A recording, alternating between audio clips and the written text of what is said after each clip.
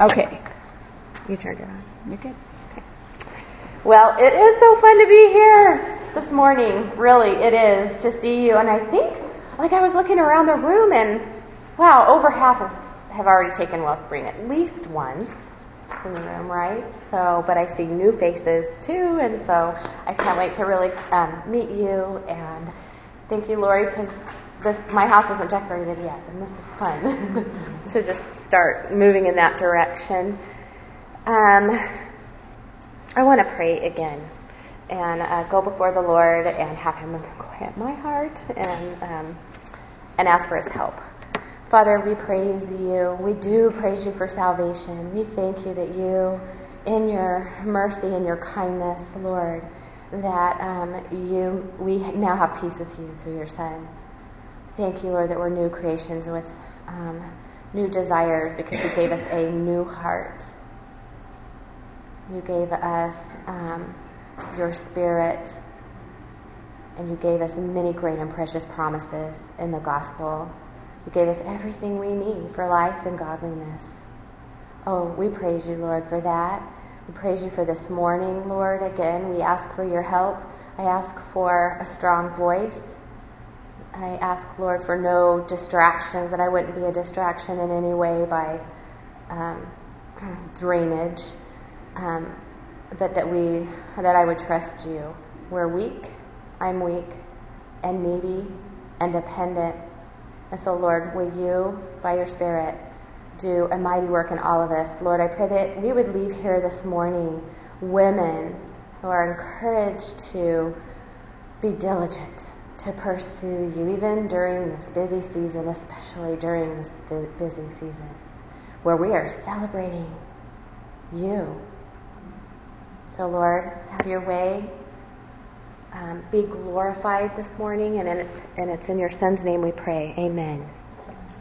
All right, so we're going to do what we always do at Wellspring. So if you don't mind, flip your notebooks over and let's review the disciplines. Wellspring's purpose is to equip and encourage the women of Grace Bible Church to shepherd their hearts toward Jesus Christ with His Word, so that we live gospel-transformed lives, thus strengthening the church. That's what it does. It strengthens the church in its gospel purpose. That's why we're here, and we want to understand, we want to grow in these spiritual disciplines. And at Wellspring, we focus on 3 concerning our hearts, our home, and ministry. And discipline 1 focuses on our heart. She prayerfully shepherds her heart toward God through the Word of God, and in particular with the gospel. God transformed us. He transformed our hearts when He saved us. That's that one-time event. I hope you guys are just being blessed by this chart. But that one-time event, but we still have indwelling sin in our hearts, right? That's the middle part of the chart. But the good news is that sin is no longer our master. But there are still lingering effects. There's still that residue of sin. We praise God that we're not who we once were. We were once dead. We were once lost and helpless. And we're not yet where there won't be a battle of sin. That's heaven, yet to come. So while we're in this mixed condition, we need to care for these hearts. We need to shepherd these hearts. We need to guard our hearts with the truth of God's Word. We feed, we shepherd our hearts with His Word, with the hope and the promises that we have in the power of the gospel. His Word tells us who He is, who we are, and what He's done. And He wants us to respond and live in light of that. We desperately need to get our hearts full of Him and His Word, equipped in order to fight sin by His power, walking in His Spirit. And then we're more equipped to shepherd our hearts after we close our Bibles, as we pursue holiness of life, gospel-transformed lives. It's so important to spend time with God and His Word, but shepherding our hearts doesn't end there, right? It doesn't end there. Our hearts need shepherding with what we know from His Word constantly. It's an ongoing shepherding of our inner man, of our hearts, always. And we want to encourage you to be the kind of women that diligently pursues this. We do it for the gospel's sake. We shouldn't think that it's an option. Life is busy. Life is busy, yes, and seasons are going to continually change. If you think you're in a busy season now and that you won't be again or whatever, it's kind of a foolish way of thinking, because we're just always going to have seasons that are busy. But keep fighting to make a meeting with Him and His Word a priority. And it takes discipline. It just does. It takes discipline. We will probably be fighting for the rest of our lives. So we do have to be purposeful and disciplined. These are disciplines to grow in. We're not perfect in them. No one is. This is a lifelong pursuit. So if you're discouraged right now, you may be thinking, okay, I'm behind in my reading plan, right? Remember that reading plan is a tool for this purpose. So don't give up. Start today. And let us encourage you. Let's encourage one another to keep going and to persevere. And discipline 2 is about our household relationships. She ministers to those in her household with her heart for God and the gospel. Discipline 2 is all about our relationships with those in our homes and with those who enter into our homes, those we spend the most time with, as we care for our own hearts first, and with those hearts that are drawing near to Him, fighting sin, pursuing Christ. We want to place a priority in our household relationships, a priority in making a gospel impact with those that we come into contact with, and those who live there and those that enter in, not neglecting those relationships, but seeing them as an awesome opportunity to serve and make an impact for the gospel there in your home. And then the third discipline is ministry. Basically, we step into people's lives as we continue to grow in these disciplines. We don't wait until we've mastered these disciplines, because do we ever master these disciplines? No, we never will master them. But as we're being faithful in our pursuit of them, we minister to others in the church and outside of the church. That's discipline 3. With a heart for God and the gospel and fulfilling your ministry within your household, discipline 1 and 2, you step into the church to shepherd others toward God and the gospel. You step outside of the church and do that as well. All right, so there are your disciplines. Please take out your outline now. And it says, discipline 1, the heart. Are you passionate for salvation's rest? Are you passionate for salvation's rest? And if you will, please turn in your Bibles to Hebrews chapter 3.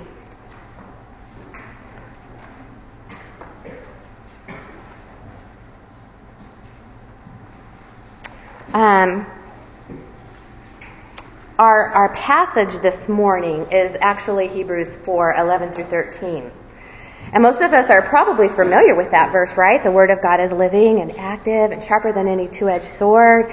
But we really don't want to miss the context of this really familiar verse. We don't want to just isolate this verse, right? Just keep it right there and miss right where God has it, where He's placed it in Scripture. So even though there's a lot of emphasis on the Word of God and our hearts in this passage, we have an opportunity to see discipline 1 fitting into a greater context. And it's salvation's rest in Jesus Christ. But we need to start by reading His Word. And we're going to start by reading chapter 3 and then into chapter 4 in order to help us understand the context.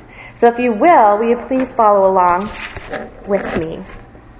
Starting in chapter 3, verse 1. All right, verse 1. Therefore, holy brethren, it's important, holy brethren, partakers of a heavenly calling, consider Jesus, the apostle and high priest of our confession. So already he's asking them to turn their hearts and minds toward the Savior and consider Jesus.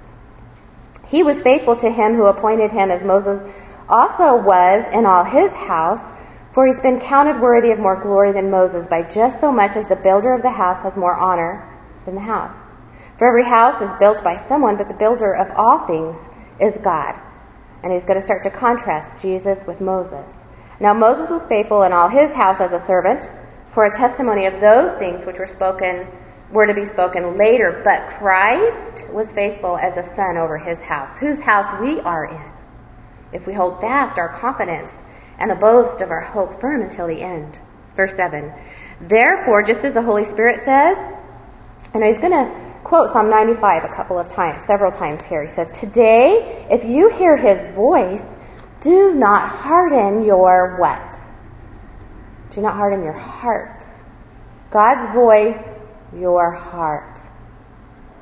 As when they provoked me, as in the day of trial in the wilderness, where your fathers tried me by testing me and saw my works for 40 years. Therefore I was angry with this generation and said, they always go astray there. They always go astray in their hearts. And they did not know my ways. As I swore in my wrath, they shall not enter my rest. See, that was the problem in the wilderness under Moses, and he's using this Exodus generation as an example to avoid. And then he starts making some application in verse 12. He says, take care. Who? Who's he talking to?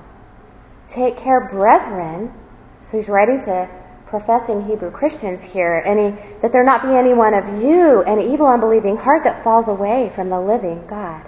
But encourage one another day after day, as long as it's still called today, so that none of you will be hardened by the deceitfulness of sin.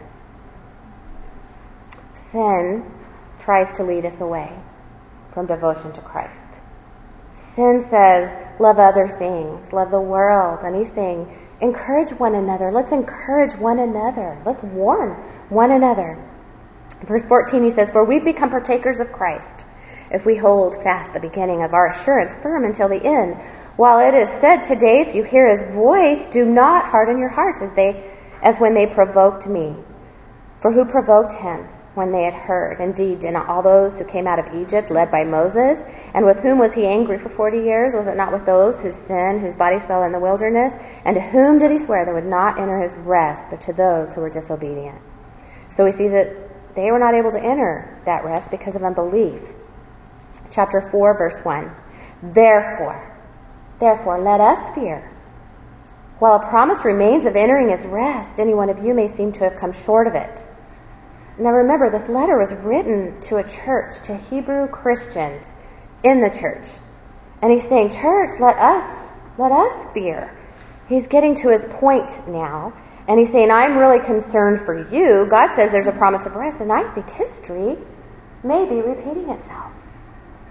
Verse 2, he says, for indeed we have had good news preached to us, just as they also, but the word they heard did not profit them, because it was not united by faith in those who heard.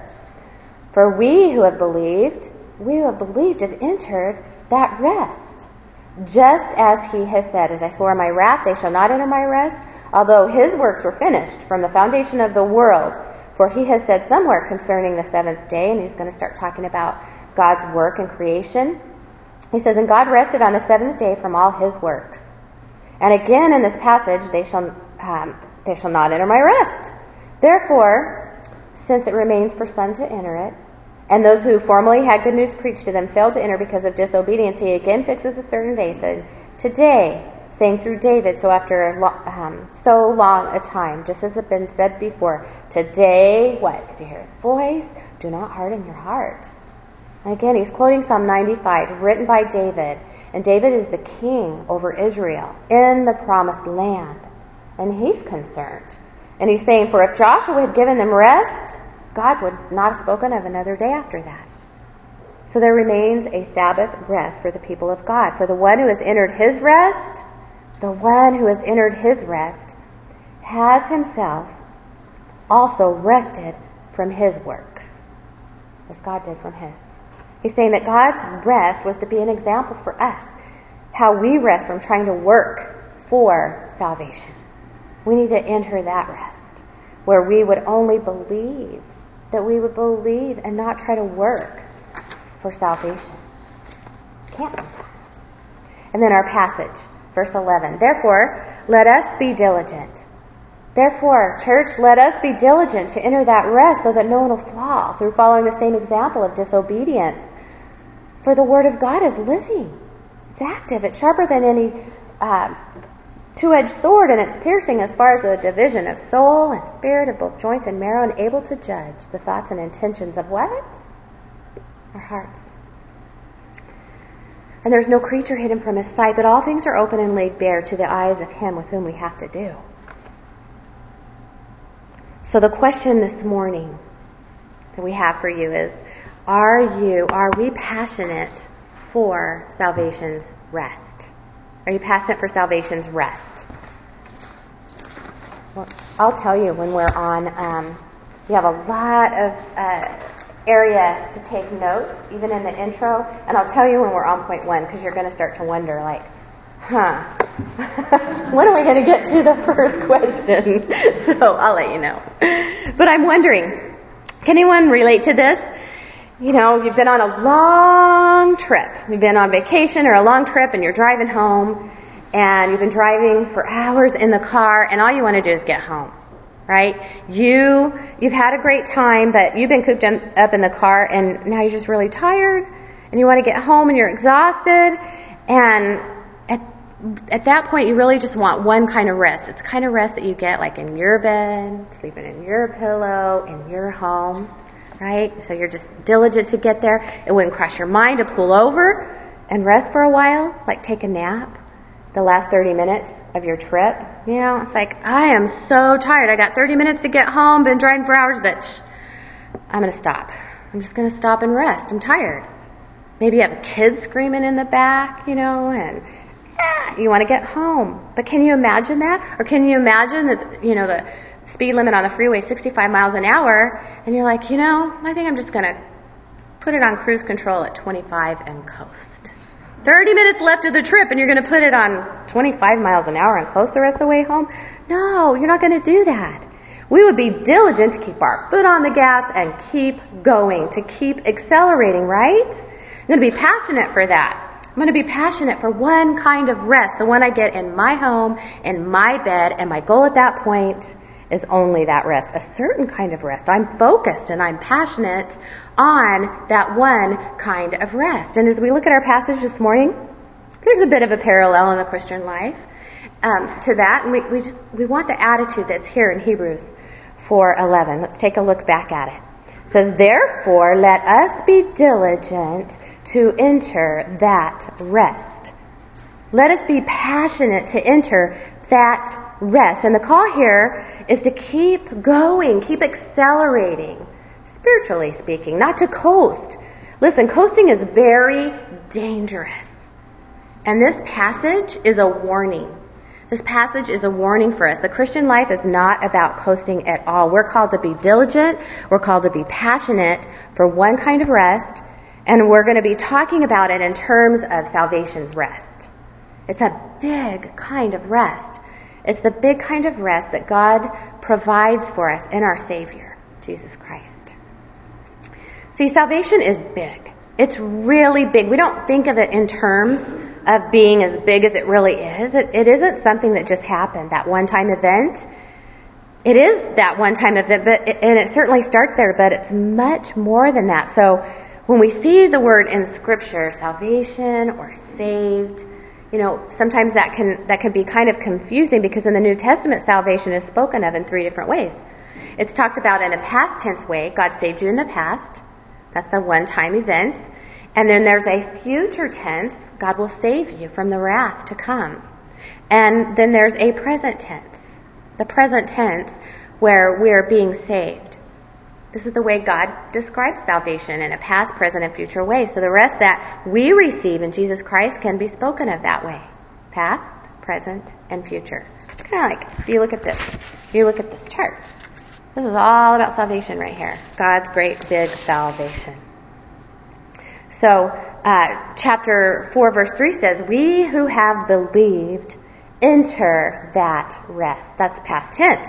We believed, we've entered that rest. That's a one-time event. And then verse 10 says, "The one who has entered his rest has himself also rested from all of his works." In other words, we've rested. This is really important to understand. We've rested from our own self-righteous attempts to make ourselves right before God. We've rested from that. That's a past tense reality for believers. And then there's the future tense, the entering the fullness of that rest in heaven, where we enter a rest we don't have right now. It's a rest to come. It's the third column, that glorification column in your chart. So that future tense is where we won't ultimately be saved until heaven or until Christ returns. It's an ultimate expression of that rest. But there's a rest we get right now in Jesus Christ, and that's what we're going to be talking about this morning. Verse 11, if you look at that, you see it's a command, and it's in the present tense. Be diligent. Be diligent to enter that rest.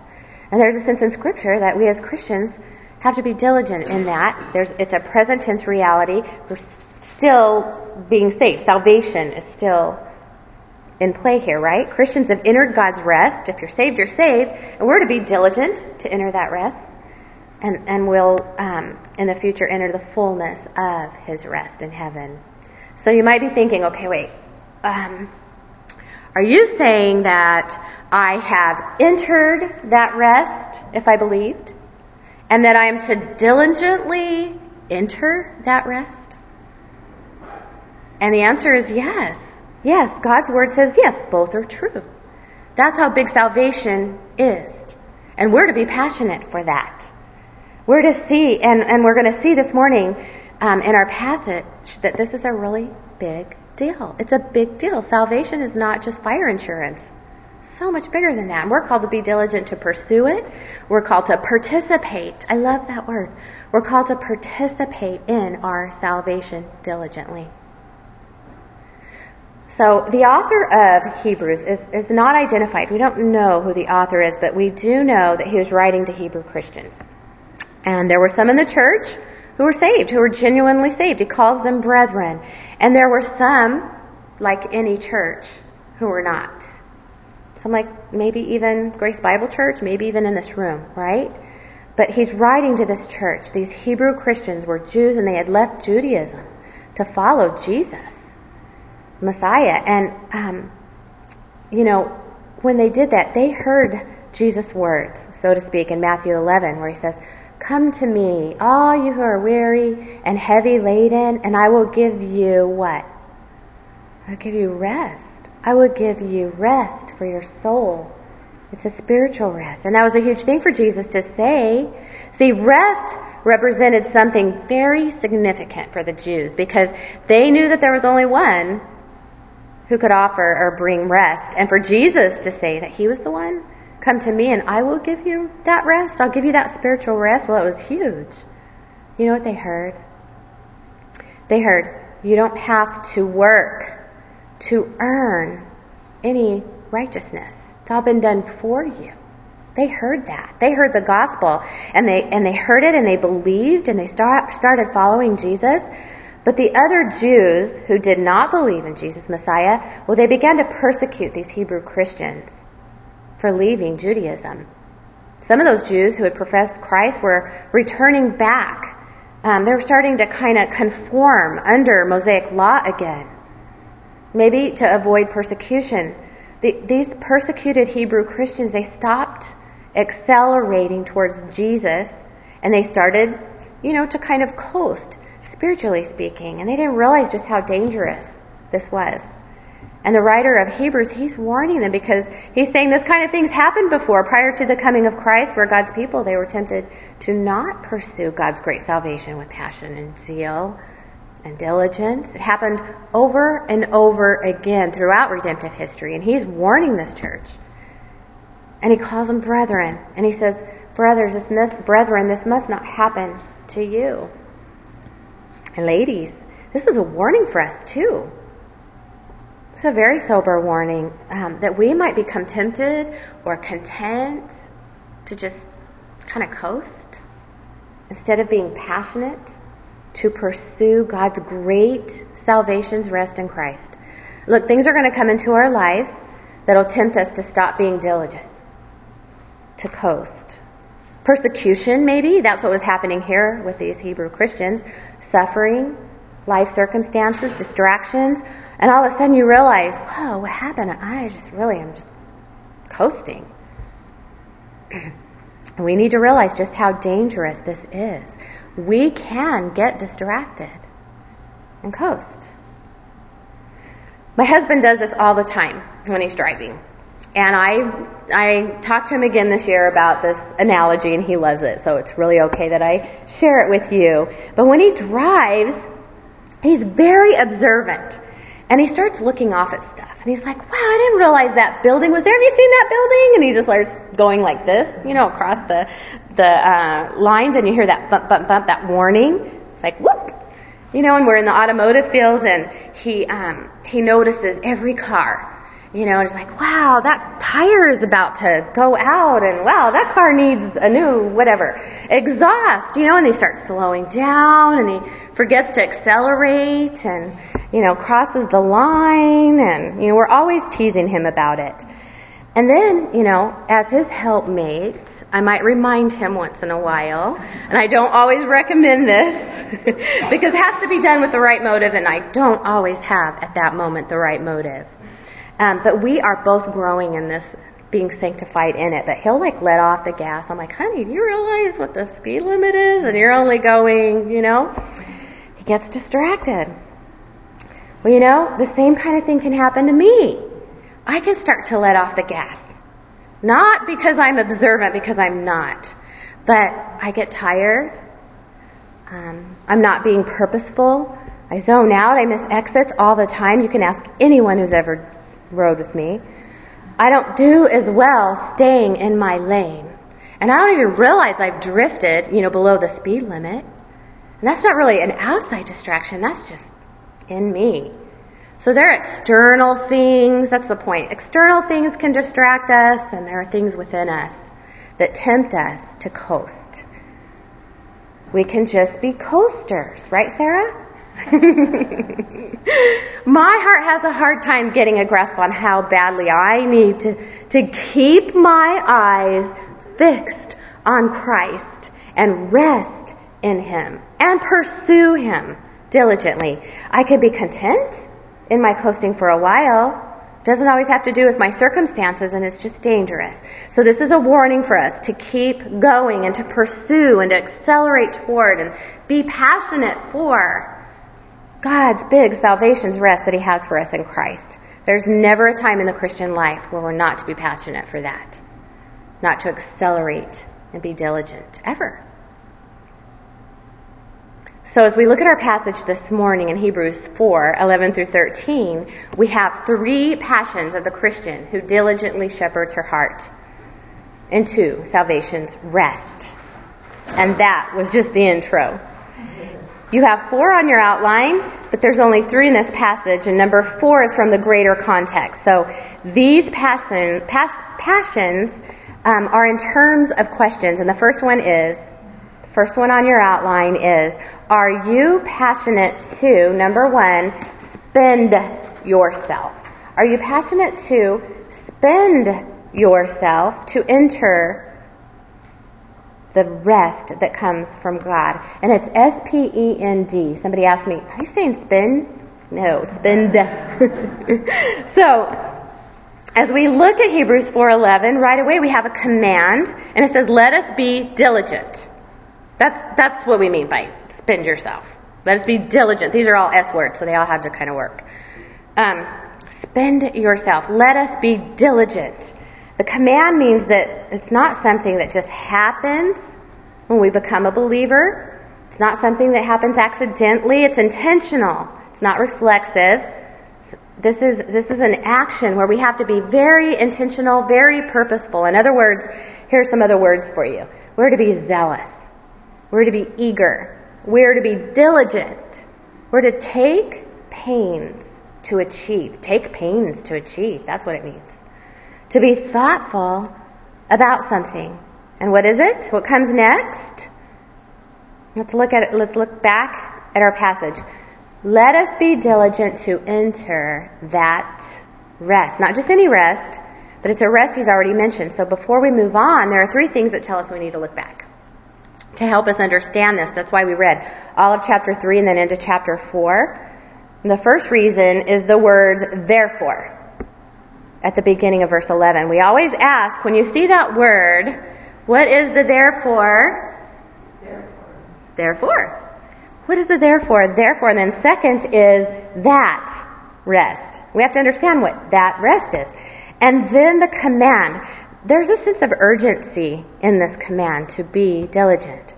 So this rest that the writer of Hebrews is talking about is a big spiritual rest in Christ, in Him alone. We need to really understand that. And this is what God's always had in mind for His people throughout redemptive history. See, from the very beginning, even when He delivered His people out of Egypt and they were in the wilderness, He gave them small cycles of rest to point them to and to help them understand the more important, bigger spiritual rest that salvation is. It's like, when a dad wants his little boy to ride an adult bike, but he's only 3 years old. He's not going to give him an adult bike. He's going to give him a little big wheel, and then a tricycle, and then a bike with training wheels, all to point him to the ultimate goal, the big bike. And that's kind of a picture of what God was doing in the past. See, God gave small cycles of rest to Israel, and they were never to replace or stand in place of this big rest. Like the trike was never the goal, right? These smaller rests were never the goal or the end either. See, God gave cycles of rest to Israel. There was a weekly Sabbath, and every 7 days there was a reminder of rest. And then every 7th year there was a land Sabbath, and they were to give the land a rest for a whole year. So every 7 days, every 7 years, and then there was this really big rest. Every 50th year there was a rest for the nation, and it was called the year of, seeing if you're awake, good, year of Jubilee. And it sounds like you guys know what that is, so I'm not going to go into that for the sake of time. But there was rest every 7 days, there was rest every 7 years, and then every 50 years there was a big rest. And these rests for Israel, they were given at Mount Sinai. This is very important. These rests were given at Mount Sinai in the wilderness prior to entering into the Promised Land. And then the Promised Land was another kind of rest for Israel. That was to make them think about the greater rest that God had always intended for Him in Himself. Let's look back at Hebrews 4:6-8, and just kind of work through that a little bit, and maybe that'll help us to see what he's talking about. Chapter 4, starting in verse 6, he says, "Therefore, since it remains for some to enter that rest, and those who formerly had good news preached to them failed to enter because of disobedience, He again fixes a certain day, saying, Today, through David, after so long a time as it's been said before, today if you hear His voice, do not harden your hearts. For if Joshua had given them rest," and that's in the Promised Land, right? If Joshua had given them rest in the Promised Land, he would not have spoken of another day after that. So there's another day. Here the writer of Hebrews, he's quoting Psalm 95, written by David. And now remember who King David was in Israel's history. He was their king in the wilderness? No. He was their king in the Promised Land. They're already in the Promised Land, and the writer of Hebrews is quoting David from Psalm 95, and he said, again, this happened. David saying, today, okay, you're in the Promised Land, and today make sure you don't harden your hearts if you hear His voice. So you see, Psalm 95 was written long after those smaller cycles of rest were given in the wilderness, and long after Joshua had led his people into rest, into the Promised Land. And so it was being missed there. It was being missed in the wilderness, being missed in the Promised Land. He's seeing his generation doing the same thing there. So the writer of Hebrews is now in the New Testament. And what is he doing? He's establishing a pattern here. His readers, these Hebrew Christians, the persecuted church, are in danger of what? They're in danger of doing the very same thing. Missing it. Missing the great rest, though, that is in Christ. Missing the rest that is only in Christ. God's big salvation rest that He offers is continually in danger of being missed. See verse 9? He says, there remains a Sabbath rest for the people of God. So even though there are all these other rests, there's still some kind of Sabbath rest for the people of God beyond these. And he says, the one who has entered his rest, in verse 10, has himself also rested from his works as God did from his. Aha. So he's saying the one who has that Sabbath rest, that salvation's rest, is the one who rests from working to earn God's favor. Resting from trying to do your own good works to establish your own self-righteousness. We give up on that. That made them weary and heavy laden. And remember, Jesus said, come to me, when you're like that. So there is a rest, and it's marked by for us, and it's marked by the abandonment of works in an effort to make yourself righteous before God. We rest in Christ's righteousness alone. And verse 11 says, be diligent to enter that rest. Would you guys like to take a 5-minute break? Yes? I saw a few yawns. Okay. So we see that the writer of Hebrews in his day is concerned. It's the whole point here that I've been trying to make, that history is repeating itself. His readers, the Hebrew Christians, the persecuted church, are in danger of missing the great rest in Christ. Especially if they're tempted to go back to Judaism, which is a religion of trying to earn or establish your own self-righteousness through works. But the danger for any Christian at any time is what? It's kind of the very same thing, isn't it? You know, for us in our day, you know, we do a lot of Christian things, you know, and we wear t-shirts and we carry our Bibles and we do all of those things. But the danger is that we might get to a place where we think it's okay to coast and that we wouldn't be diligent and that we wouldn't be zealous. So the point is, God's plan is that His great salvation rest requires believers to spend themselves or to be diligent. We rest in Christ's finished work, and it's God's desire that we run. We rest, we run, right? Not to earn or get salvation, but once we're saved, we run diligently. We rest, we run. Both fingerprints. We're called to be diligent, to be thoughtful, and it doesn't happen accidentally or reflexively. So what would it mean to spend yourself? What does that look like? How do I spend myself? Sounds like a lot of things to do, right? Like to start making a list of things that we need to do and start checking it off. Well, I want to offer 2 things. I encourage you to write these down. I'm sorry, they're not on your notes. But here's the first thing. Spend yourself to know. Spend yourself to know first what Christ accomplished at the cross for guilty sinners. That's you and me. Spend yourself to know the gospel and its work in you. This isn't about spending yourself to do anything, to get saved, to earn salvation, to stay saved, but spend yourself to know what Christ accomplished for us. You could even look back. You could go through this chart. Oh my goodness. You could just camp here for a while. You could look back at Hebrews 1, just starting in Hebrews. Look at chapter 1, verse 3. And, you know, as we look at these passages, it's easy to just kind of be familiar, but let these truths penetrate your heart. We're to spend ourselves to know these kinds of things. To know that Jesus is the radiance of God's glory. And He's the exact representation of His nature. And He upholds all things by the word of His power. And when He made purification of sins, He sat down at the right hand of the Majesty on high. That's what Jesus did, and it's finished. We need to spend ourselves to know those kinds of gospel realities and those truths and those declarations.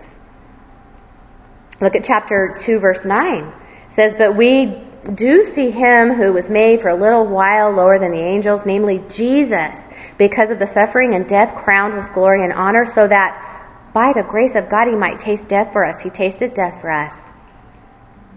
Jesus did. Labor to make that truth rule over and impact our hearts, to impact your temptation maybe to fear. Verse 14 of the same chapter says that through His death, He rendered powerless the devil. He rendered powerless the fear of death. There's no fear in death.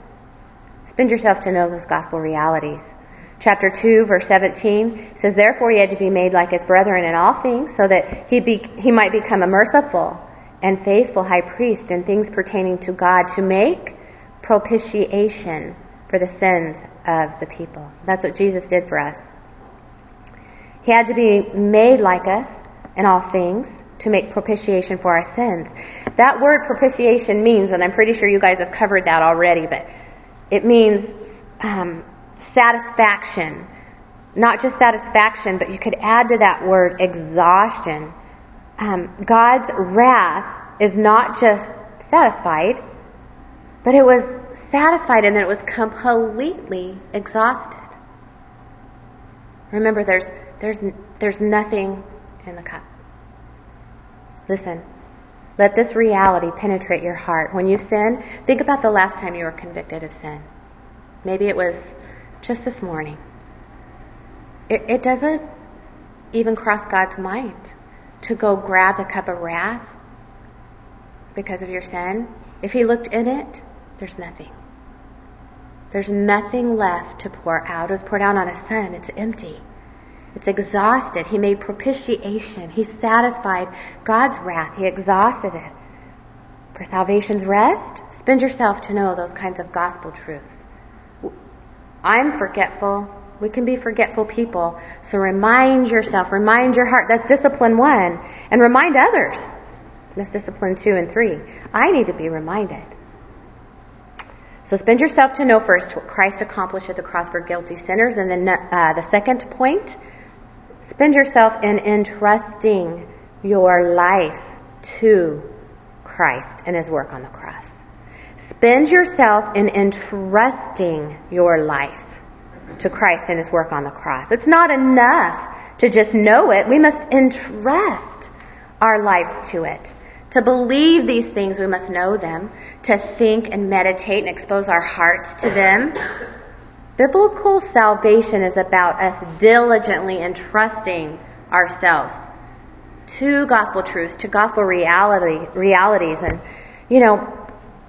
and hearing all of this, like diligence to enter salvation's rest.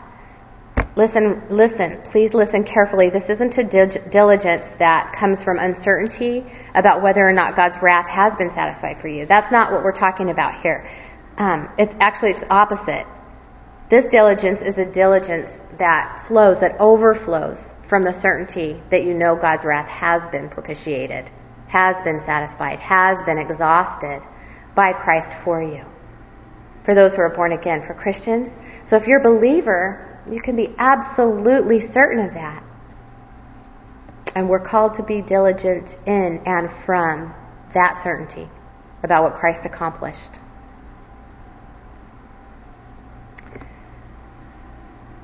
So it's God's intention that your diligence, that you're spending yourself, is from a confident trust that what He said He did, He did. And so we run and we spend ourselves out of that certainty. So let me ask you something. What are we at times tempted to do with something that we're certain of or that we're sure of? Can't we start taking it for granted?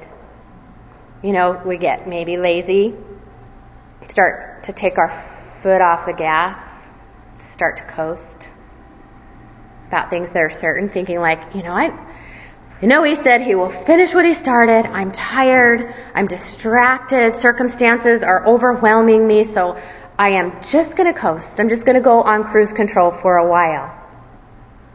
But remember, that's a very small view of salvation. And yet, isn't that a temptation for us? It's not how God set salvation up to be.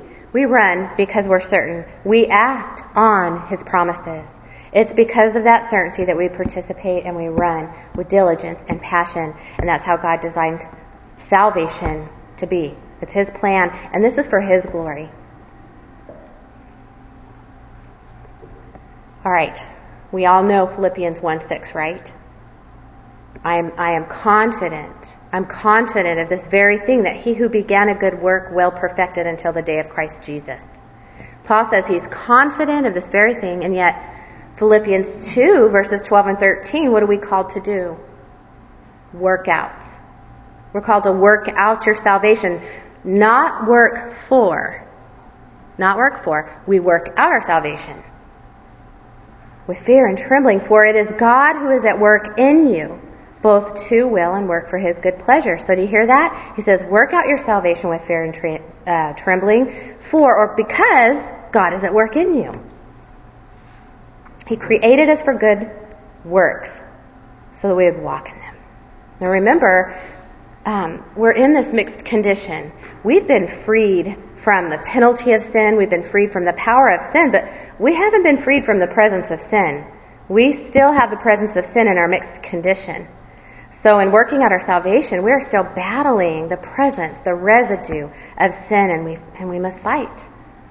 We must fight, and we fight it with and from the gospel, diligently. With and from our new mixed condition hearts, with our love for Christ. So here's a summary up to this point. There's nothing accidental about us spinning ourselves. We need to be intentional. When was the last time you accidentally ran a mile? Never. It takes intentionality, right? And we're to be thoughtful or intentional about our zeal to enter the great salvation's rest that was achieved for us by Christ. So spend yourself to first know what Christ accomplished at the cross for guilty sinners, and spend yourself in entrusting your life to them. And the question that I want to ask you and myself, is this our passion? Is this our passion? Would you say that there's evidence in your life that you're pursuing rest in Jesus Christ, salvation's rest, diligent to pursue Jesus? Or are you coasting? Are you coasting? Hebrews 4:11 says, be diligent to enter that rest. Why? So that no one will fall. So that no one will fall. Do you see that? No one, not just anyone will fall, but that no one. And how did they fall? It says through following the same example of what? Disobedience. We must be concerned about that. How devastating our disobedience is. Our unchecked disobedience. Is it our passion to protect others from falling? You know, our sin has an impact on others. Are we passionate for that? Now, I'm thankful for this morning. I need this morning. This passion is a great reminder. Passion? Passive. Passage. I'm sorry, I'm skipping through notes and it gets kind of hard. But we need to be concerned about it. That's the point. It's a sober warning. But I want you to remember this. When you're disobedient and you sin and it's weighing you down and it's heavy and you're discouraged, be diligent to remind yourself of gospel truths, of declarations, what Christ has done on your behalf. Get this chart out. Meditate on these truths. Confess. Repent. Act on what He is convicting you of. So we're to be diligent to spend ourselves to enter the rest that God has for us, and He provides for us in His Son. And we fight and we run. And in talking about all this diligence and this zealousness, you might be thinking, that feels so exhausting. So exhausting. I mean, how do I keep up with it? How do I keep up with this kind of zealousness? Well, have you ever known an older, faithful servant? You may not see an outward kind of energy, but you see a zealousness in her faithfulness in pursuing Christ every day. And that's the kind of women we want to be. Faithful women pursuing Christ diligently, resting in His finished work. Zealousness doesn't mean hyperness, getting all worked up or emotional, though it certainly can include emotion. If you want to get excited, that's great. Emotions, though, they're going to come and they're going to go. This is not an emotional zealousness. This is a zealousness and a diligence about spending ourselves to know what Christ has done for us and entrusting our life to Him. And the second question on your outline is, are you passionate to search yourself with the Word of God? Are you passionate to search yourself with the Word of God? Let's look back at Hebrews 4:12. It says, for the Word of God is living and active and sharper than any two-edged sword and piercing as far as the division of soul and spirit, of both joints and marrow, and it's able to judge the thoughts and intentions of the heart. Many people are probably really familiar with that passage and maybe even memorized it, this verse, but maybe without paying attention to verse 11. So let's look back at verse 11. It says, therefore let us be diligent to enter that rest so that no one will fall through following the same example of disobedience. And then verse 12, for the word of God is living and active and sharper than any two-edged sword. 4 is the explanation given for why the readers need to be diligent. So why does it say we need to be diligent? It says because of God's word. We could read it like this. Therefore let us be diligent to enter that rest so that no one will fall through following the same example of disobedience, because the word of God is living and active and sharper than any two-edged sword. So it's really important to understand what God's word is doing with our hearts, inner man. This is what Discipline 1's all about. And the writer of Hebrews has already pointed out the relationship between God's divine word and our hearts, all throughout chapter 3 and into chapter 4. Remember? Today, if you hear his voice, do not harden your heart. So he's saying there's this relationship between God's word and our hearts. Look at verse 8. Do not harden your hearts. Verse 10. They always go astray with their hearts. Verse 12. Take care, brethren, that there not be in any one of you an evil, unbelieving what? Heart. So he's already been addressing the heart. Today, if you hear his voice, do not harden your heart. So there's an emphasis on the word and an emphasis on the heart. God has intended that his words would intersect with our hearts. And the problem that he's addressing is that our tendency is to make our hearts unreceptive and hard to God's word. So he's warning them. In verse 12, he's telling them how effective the word of God is with our hearts. Let's look at it again. The word of God is living. It's active. It's sharper than any two-edged sword. It's piercing as far as division of soul and spirit, both joints, marrow. It's able to judge the thoughts and intentions of the heart. So if this is what God's word is doing, if God's word is searching us, searching our inner man, the wisest thing for us to do is to participate.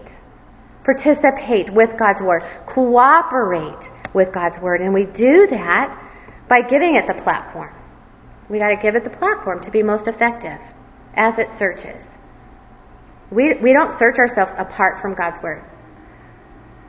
We search ourselves with God's word. We want to see ourselves as the word of God sees us, rightly. So we cooperate, we participate, we humble ourselves under his word. For the word of God is living and active. It's kind of interesting in the Greek, if you want to give a word in your sentence emphasis, make a big impact, you put it at the front of your sentence. And I know I just sounded really smart right then, and I don't know Greek at all. I get really uncomfortable when I say that because I don't know Greek, but that's what I'm told. I struggle with English, as you've probably already seen this morning. But if the very first word here describing the word of God, you can see, is living. Living. So the Greek would be translated like this: for living is the word of God. Living is the word of God. It's emphasized. God's word is living. His word's alive. And it's active to penetrate and search the inner man, to discern us at the deepest level. It's energetically alive for his own intentions and purposes in our hearts. And then what does he say after living? He says the word of God is living and it's active and it's this really soft, cuddly blanket that you just want to wrap yourself up in, and it's so pretty. That's not what it says, right? No. Scott uses this illustration in Build, and we always try to improve on his illustrations, come up with different ones. And I can't. I just have a hard time, so I just use the same ones. But he talks about being at a football game or a graduation where they blow up those big beach balls, those colorful beach balls, and people start batting them around, and it goes like in one direction, and then it goes in another. Right? Have you seen that? And so, they bat it, and it flies like one end of the stadium maybe to like way over to the other one, so bat, and it goes flying over there, and then they take it and they go bat, and it goes flying in another direction, and then bat, and it goes flying in another direction, and the ball really looks like it's alive and it's active, but what it is it's at the mercy of every will that it comes into contact with. It's at their mercy. And you know what's really sad is that that's the way a lot of people view His Word today. How many churches or Bible studies view His Word, where God's Word's just batted around. Here's what it means to me, bat. Well, here's what it means to me, bat. We just kind of hit it back and forth to one another as if it depends on our will. You would never do that with something that is living and active and sharper than any two-edged sword. Imagine if someone in the crowd, they take out this 2-foot long double-edged sword and they throw that up in the air. How quick would we want to bat that around? A 2-foot double-edged sword. And it's the sharpest. Right? Now all those individual wills, they're not so eager to take a thoughtless swing at that. I don't want to take a thoughtless swing at that. God's Word is living. It's active. It's not just a sharp sword, but it's sharper than any two-edged sword. The Roman soldiers, they had a sword that they used in hand-to-hand combat, and it was the sharpest weapon in their arsenal, and its grip shaped their hand only. Like they used it so much that it would only shape their hand. It was just meant for one hand, not different hands.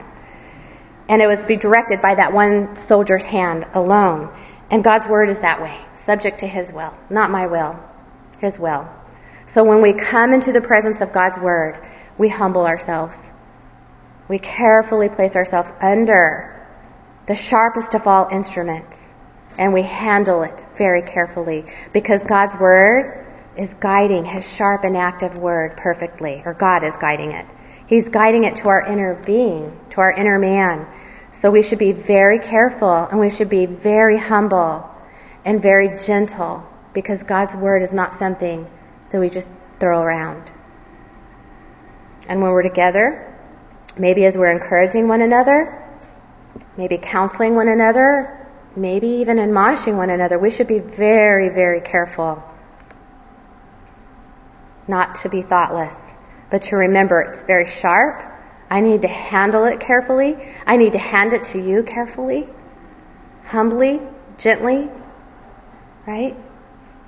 And the description keeps on building. God's Word is sharp in order to penetrate deeply and accurately, and it's piercing as far as division of soul and spirit, of both joints and marrow. Basically, soul, spirit, joints, marrow, it's kind of an accumulation of terms expressing the inward part of man.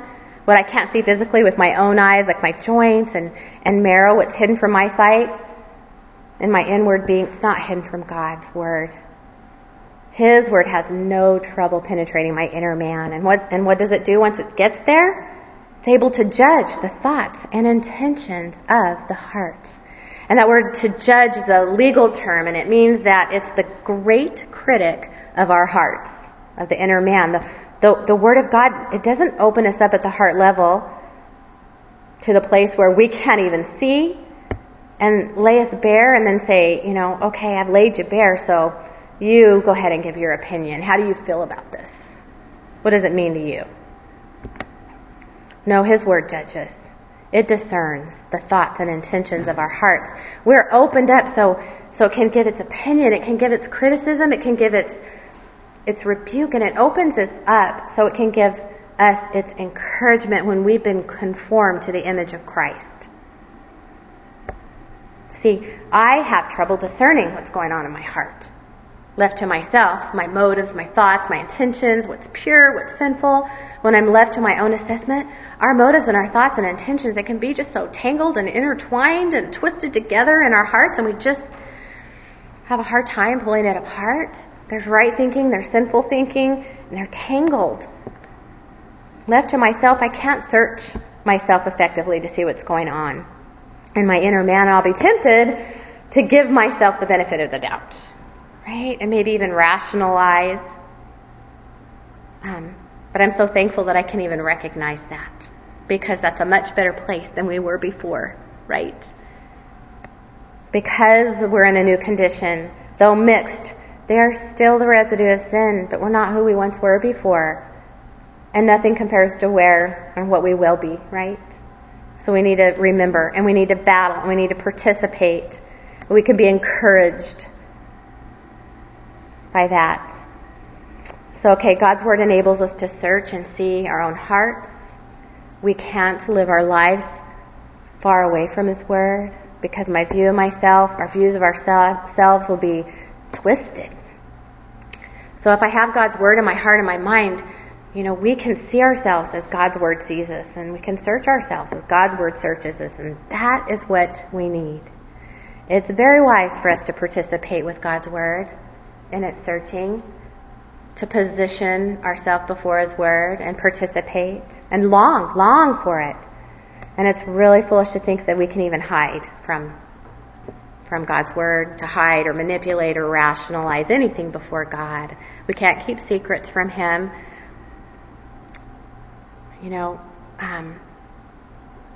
There's no thought, no motive that's hidden from God. It's impossible to do that because He sees everything. So when we say shepherd your heart to the Word of God, what we mean is position your heart there before God and His Word, so that His Word gives you an accurate view, an accurate perspective of where your heart really is. It's the best place to be. And again, it's all given in light of verse 12 as the explanation as to why we should be diligent to spend ourselves to enter salvation's rest, because God's Word is searching us. His Word's always functioned that way. He was doing that back, with the people back in the wilderness, when He was saying, if you hear my voice, do not harden your heart. Participate with my voice. So don't harden your hearts to God's Word. Instead, participate. Invite it. Plead with God for an attitude that even just wants to participate. Lord, please keep me humble. Please keep me from hardening my heart. Plead for a careful, humble, tender attitude that wants to participate and cooperate. And if you start to coast and do nothing, you can expect that your inner man, even in its mixed condition, will not be receptive, and it can grow cold. So there's so much at stake. So are you passionate to search yourself with the Word of God? Number 3, are you passionate to, here's another S word, are you passionate to strip yourself before the God of the Word? Are you passionate to strip yourself before the God of the Word? Verse 12 describes the Word of God and what it does and sees, and verse 13 describes what the God of the Word sees. It says there's no creature hidden from His sight, but all things are open and laid bare to the eyes of Him we have to do. We're not hidden from God's sight. No creature is hidden from His sight. God is fully aware of everything in us, everything that we are at the heart level. There's no use in trying to hide in any way. We're open. We're laid bare. We're naked. That's one way. We're naked before God. It's not completely clear of what laid bare means. It's parallel, though, to that word, naked, open, laid bare. Some think that it was lifting up the head of the sacrificial animal when they slit its throat. It was laid bare. Some think it was a wrestling move that they used in the gladiator Olympic Games, where they would they actually wrestled naked, and they would get their opponent down in a hold, and when the neck was exposed, he was laid bare. He was vulnerable. There's nothing he could do but submit, to surrender. You're submissive. You're not in control. And that's the point. Most likely it's lifting up the chin, lifting up the face, have full face-to-face contact or eye-to-eye contact with God. I used to do this with my kids, and I see some of you moms doing it now, where you take their sweet little faces and you go, look at me, I want to see your eyes. And sometimes their face turns towards you, right? But what are their eyes doing? They're like going here and they're going there. And you say, look at me, I want to see your eyes, look at my eyes. And why do we do that? It's because you want your child to know, I see what you're doing. I want your full attention. You know what we need to remember, ladies? We need to remember God sees us. He sees us. He's fully aware of everything in us at the heart level. It's good to remember this. We need our eyes lifted up to be reminded. He sees me. He sees through everything. So if God already right now sees who we truly are, what should we do? Submit? Surrender? Remember, believer, He's not going to crush you. He already crushed His Son for you.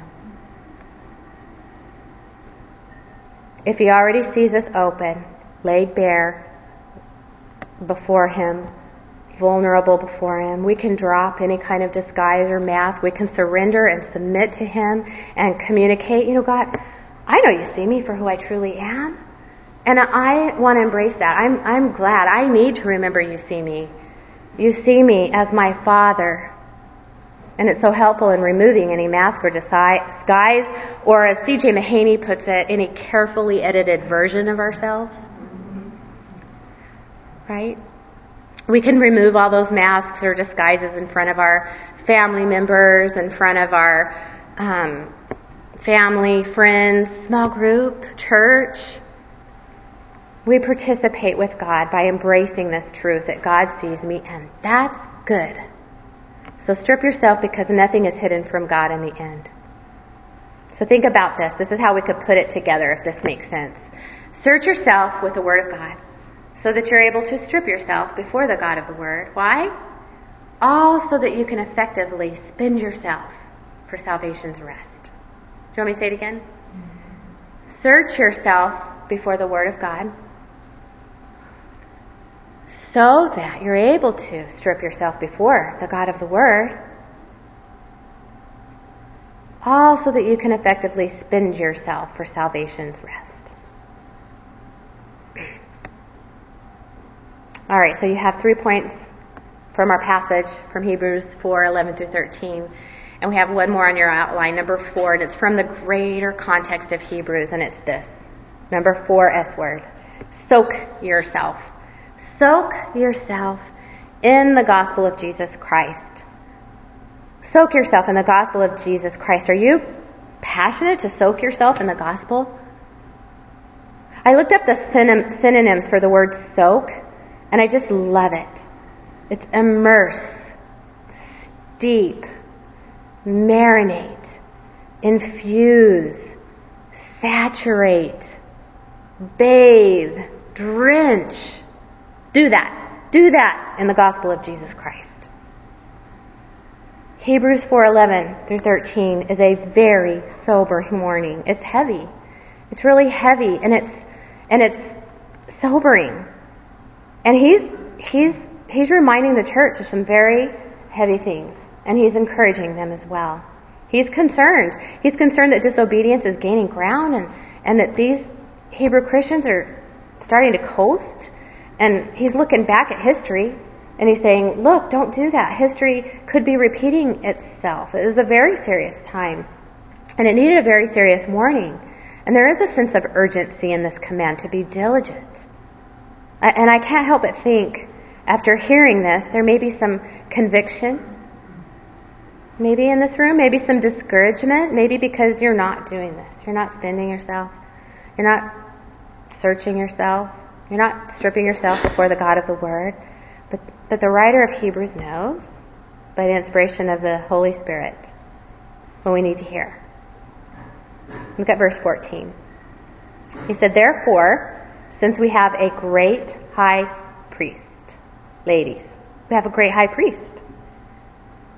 We have a great high priest, and the high priest stands between us and God, and he is for us. He's interceding for us there. He's passed through the heavens, Jesus, the Son of God. Let us hold fast our confession. He's the one who, back in chapter 1, verse 3, made purifications for sin, and then he sat down at the right hand of the Majesty on high, and there's nothing more for him to do. It's finished. Know this and rest in this, and realities like this. In chapter 2, verse 17, he says he became a merciful and faithful high priest in things pertaining to God to make propitiation for the sins of the people. You know, the writer of Hebrews has a whole lot of gospel realities. Soak yourself there in what Christ accomplished on the cross for us, the good news of the gospel. And I can't even assume that you are all my sisters in Christ. I don't know your hearts. God does. But even regardless of where you are, if you're not truly a believer, soak yourself in the gospel. Go back. What is the gospel? Go there. What did Jesus do? Soak yourself there. So that maybe if your eyes have not been opened, if you haven't surrendered your life to Christ as your Savior, seeing your true need for forgiveness of sins, your true need for salvation's rest in Christ alone, He would give you a new heart. He would give you, grant you repentance, forgiveness, and true faith. True rest in Him alone. Verse 15 says, we do not have a high priest who cannot sympathize with our weaknesses. Are you feeling weak?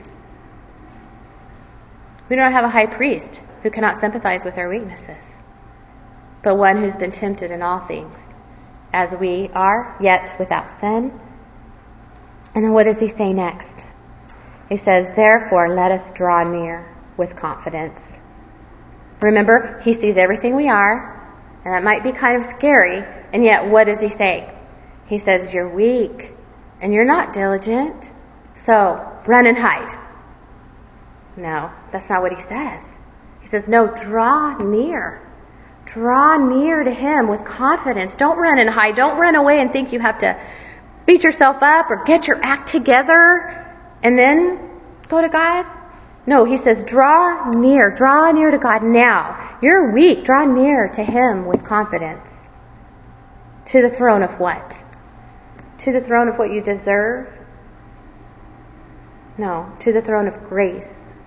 To the throne of grace so that we may receive mercy and find grace to help in time of need. Let us be diligent to soak in the grace of God. Grace, God's undeserved favor towards us. We've got a mediator, a great high priest. Turn your eyes to Jesus. Ladies, He knows that we're weak in this. God knows that you're in need of mercy and that we don't pursue Him diligently as we should, maybe. God knows that we need to find grace. He knows that we're in great need. And you know what? That's who His Son is for you. That's who Jesus is. He's the one who provides those things for us. He has a throne of grace where He gives mercy. We're coasters. We're in a mixed condition with a residue of sin. We're weak. We need help. He provides grace. He's there for us. Draw near. Soak yourself in verses 14 through 16. Just don't stay on verses 11 through 13. Knowing that He's our great high priest and that He sympathizes with our weaknesses and that we can draw near with confidence to His throne of grace so that we may receive mercy and grace to help in time of need does not motivate us to coast. It's a great motivator to keep going, to run by His grace and to know and draw near to our Savior, the one that we're running to and we're running for. Chapter 7, verse 25 says, He's able to save forever those who draw near to God through Him, since He always lives to make intercession for them. He doesn't say He's able to save forever those who keep on keeping on in their own strength, does it? If you do that, you'll grow weary. And you'll be discontent and ungrateful, or maybe even self-righteous. No. Believer, you can come with confidence to the throne of grace. He tells us to, knowing that He always lives to make intercession for you. He's our great high priest. Draw near. Father, thank You that You are our great high priest and that You have made a way for us to draw near to You. Thank You that Your Son is sitting at Your right hand making intercession for us. We're weak, we're needy. Lord, we're coasters. Help us to run with diligence, to pursue the rest we have in You diligently, Lord. And that we will rest in knowing that You are our great high priest. Lord, as we enter into this busy season of celebrating Your Son, help us to be reminded, Lord, that we can rest in you, and we need to bring our hearts before you. Lord, will you help us to rest in the promises that we have from you in the gospel of Jesus Christ. I pray for the time that these ladies will have in their discussion group time, and that they will leave here encouraged and motivated and spurred on to just pursue you more and more. And it's in your Son's name we pray. Amen.